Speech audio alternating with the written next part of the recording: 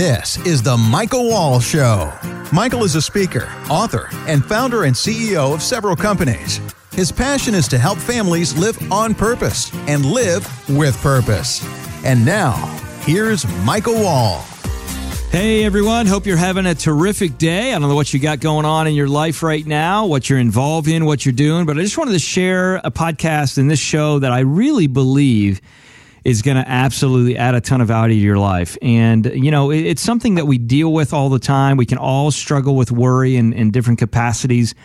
And it's something that we got to deal with because I'll tell you, worry can be like a deer in the headlights. It can really be something that can cause you to stop and not really walk into your purpose. We've dealt with talking about worry in different aspects in different ways and fears and things directly on the show, but I wanted to have a show directly talking about eliminating worry in your life. So, by the way, if you've been listening to us for some time, I just want to say thank you to those of you that have listened for some time. If you're a newer listener, I want to welcome you into the Michael Wall Show community and podcast community. We're glad that you're here, and we're glad that you're sharing thought and ideas, or hopefully you'll be sharing thought and ideas with those around you after you hear from the show.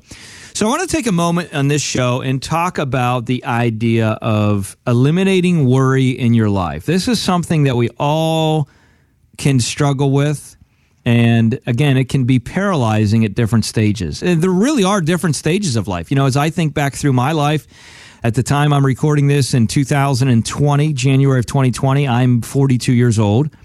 I got married almost 19 years ago, if you can believe that. And, you know, I met my wife when I was roughly 23. She was 19. And, you know, when we started in marriage, I had the kind of the worry and the fear of what that looks like. Hey, we're going to get married. I've never been married before. And, you know, is this going to work out well? And how's this going to work out? And all of the excitement and euphoria of the moment. But then we kind of move into being married for several years, right? And then the honeymoon phase goes away. By the way, if you didn't know that, it goes away. So you got to constantly be looking at ways to improve your marriage and improve your relationship. And you go through phases, and there's worry about, you know, what does the future look like? And what am I going to do in a career? And what does it look like when we have children down the road if we have kids? And so then we ended up starting a business, and, you know, my wife worked at the Outback, and we started to see some success, but there was worry along the way. Then I move into the next phase of my life, and we start having kids. You know, you think, okay, I got this covered. I've figured some things out, whatever, we're all good. And, you know, now I start having kids, and you know, we have kids 7 years into our marriage, and oh my goodness, am I going to be a good father? Am I going to be able to financially? I remember when I first had my first child, I'll just share this with you. I thought it was interesting. So my wife and I, we were in our first home at the time, and we were able to take care of our bills and do our thing, whatever. I was still building the business, and we were putting money back into the business. You know, the old delayed gratification thought process, just putting back in, pouring back into the business. So financially, we were doing okay. But I'll tell you what, when I was in a place where I found out my wife was pregnant with our first child, his name was Cyrus. He's 12 now. I had just a spirit of fear and worry that came over my life that was like, wow, I don't know if I'm going to have enough money. I don't know if I'm going to be... And financially, we were fine.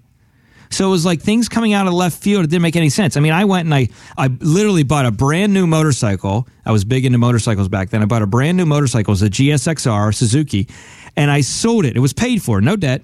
I sold it because, like, I got to get the cash back out of this bike. I sold it, took a loss, got the money. And you know what? After we had our child and time went along, I realized that was probably a hasty move. And then we continue on, and there's been other things in my life where, you know, there's been worry, moving to this, moving here. So the point is this. Worry is something that can kind of attach itself to all of us.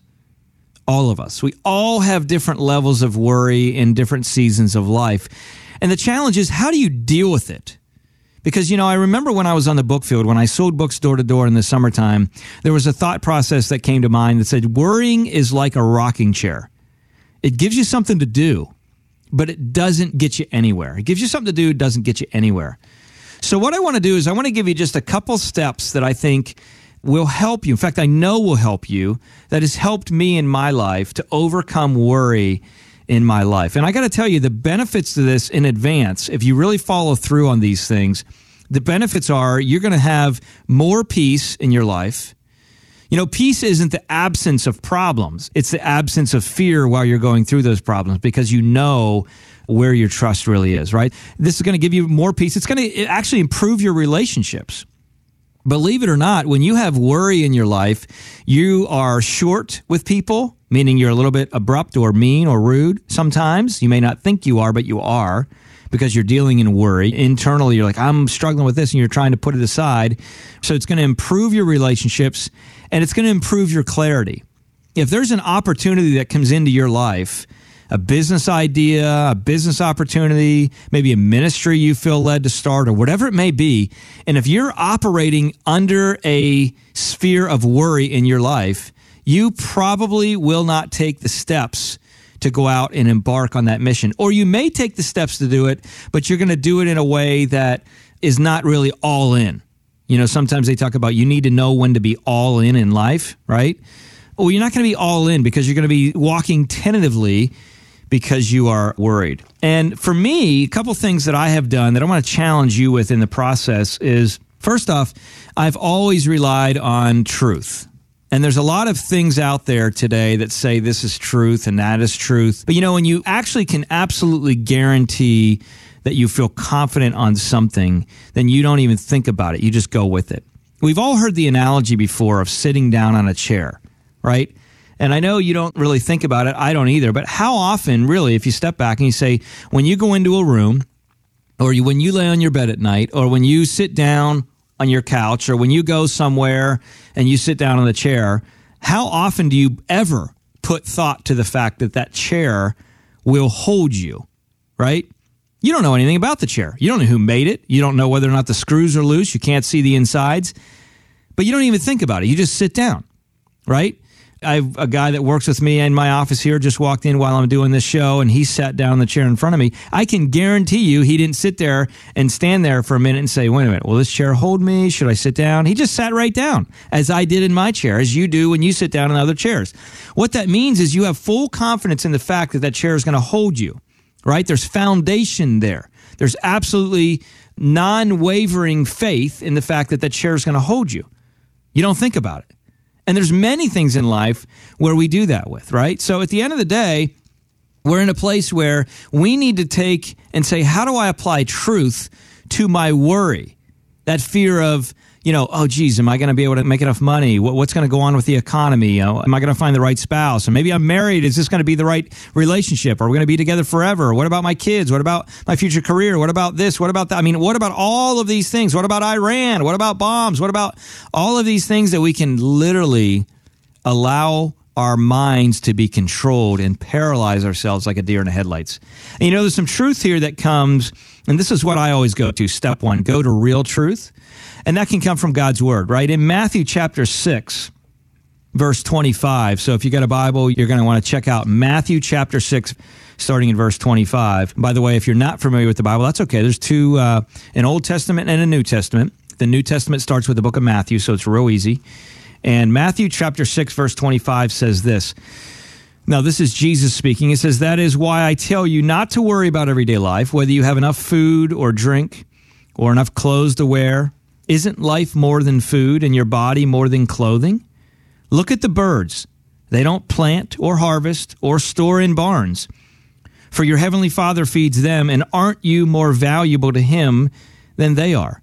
Now, get this. It says, can all your worries add a single moment to your life? Now, think about that for a minute.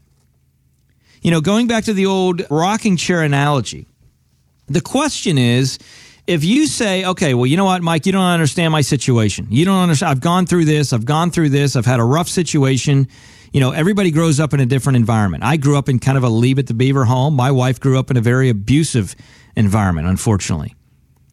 And so the reality of it is, my question is, okay, I understand we all struggle with different things.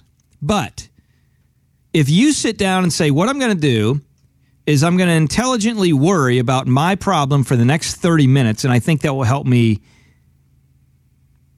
get through it. That's crazy. How many times have you ever heard somebody say, all I need to do is sit down and take about 15 or 20 minutes and just really worry about my situation, and that it'll help me to get through it? Well, that's nonsense, and we know that. but yet we allow worry to control our minds and our hearts. You hear me say this a lot, and that is 2 Timothy 1:7, which says, God has not given us a spirit of fear, but of power and of love and of a sound mind. Now, fear, in a lot of ways, is very much like worry, right? But the acronym for fear that you got to know is false evidence appearing real. False evidence appearing real. That's what fear is.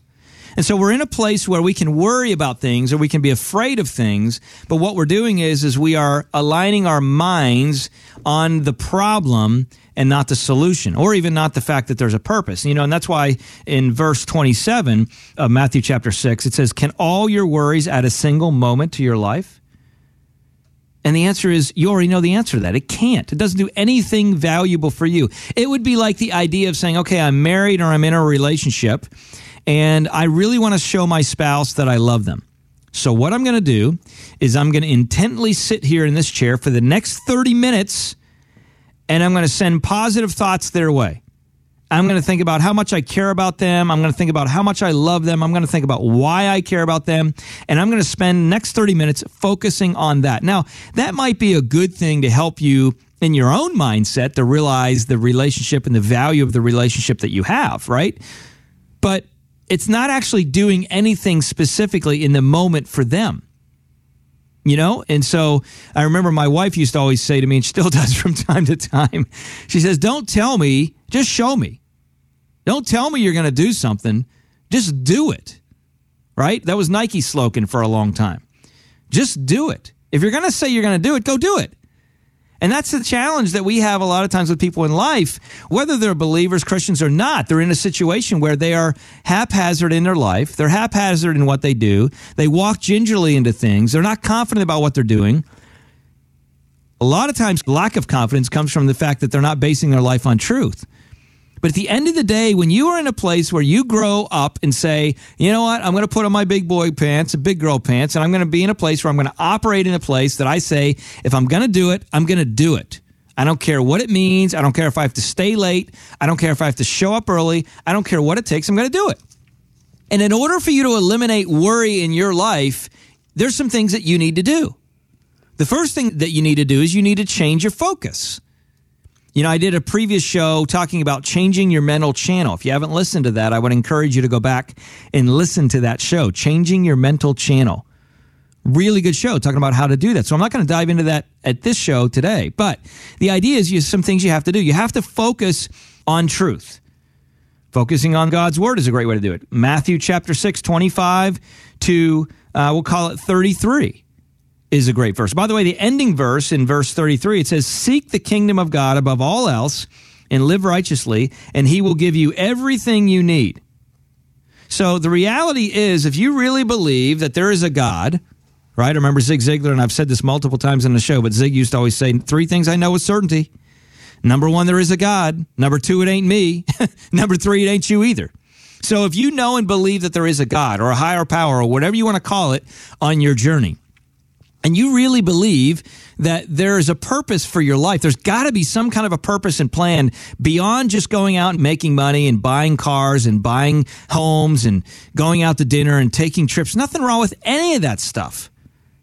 But we see these people on their deathbed, Steve Jobs and other people like that, creating all of these wonderful things. And then at the end of their life, as Solomon says, everything is kind of meaningless. What was the point? So you amassed a bunch of wealth. So you did a lot of great things. So you connected with a lot of good people. Those are all wonderful things on the journey. But if that's all it's about, I'll tell you what, my friend, you're going to have a lot of worry along the way. And the reason is because you're going to be operating based on a lens of what the world says success is and is not. And if that's the lens you have, you will struggle with worry. So step number 1, you need to readjust your focus and be reading truth. Some things that I just read to you there and other things like that. Step 2, I want to challenge you to pray about things. Give those things to God. Even if you're not sure who God is, what all that's about. Seek him out. I guarantee he will reveal himself to you. So pray about those things. Take time. Press pause in your day. Shut your phone off. You don't need to look and see how many notifications you're getting on Facebook or Instagram or anything else for that matter, TikTok, for those of you that are on that now. Shut your technology off. Press pause. Turn your TV off. Shut your computer down. No noise. And start and condition yourself to silence. You'll start to hear things and get clarity.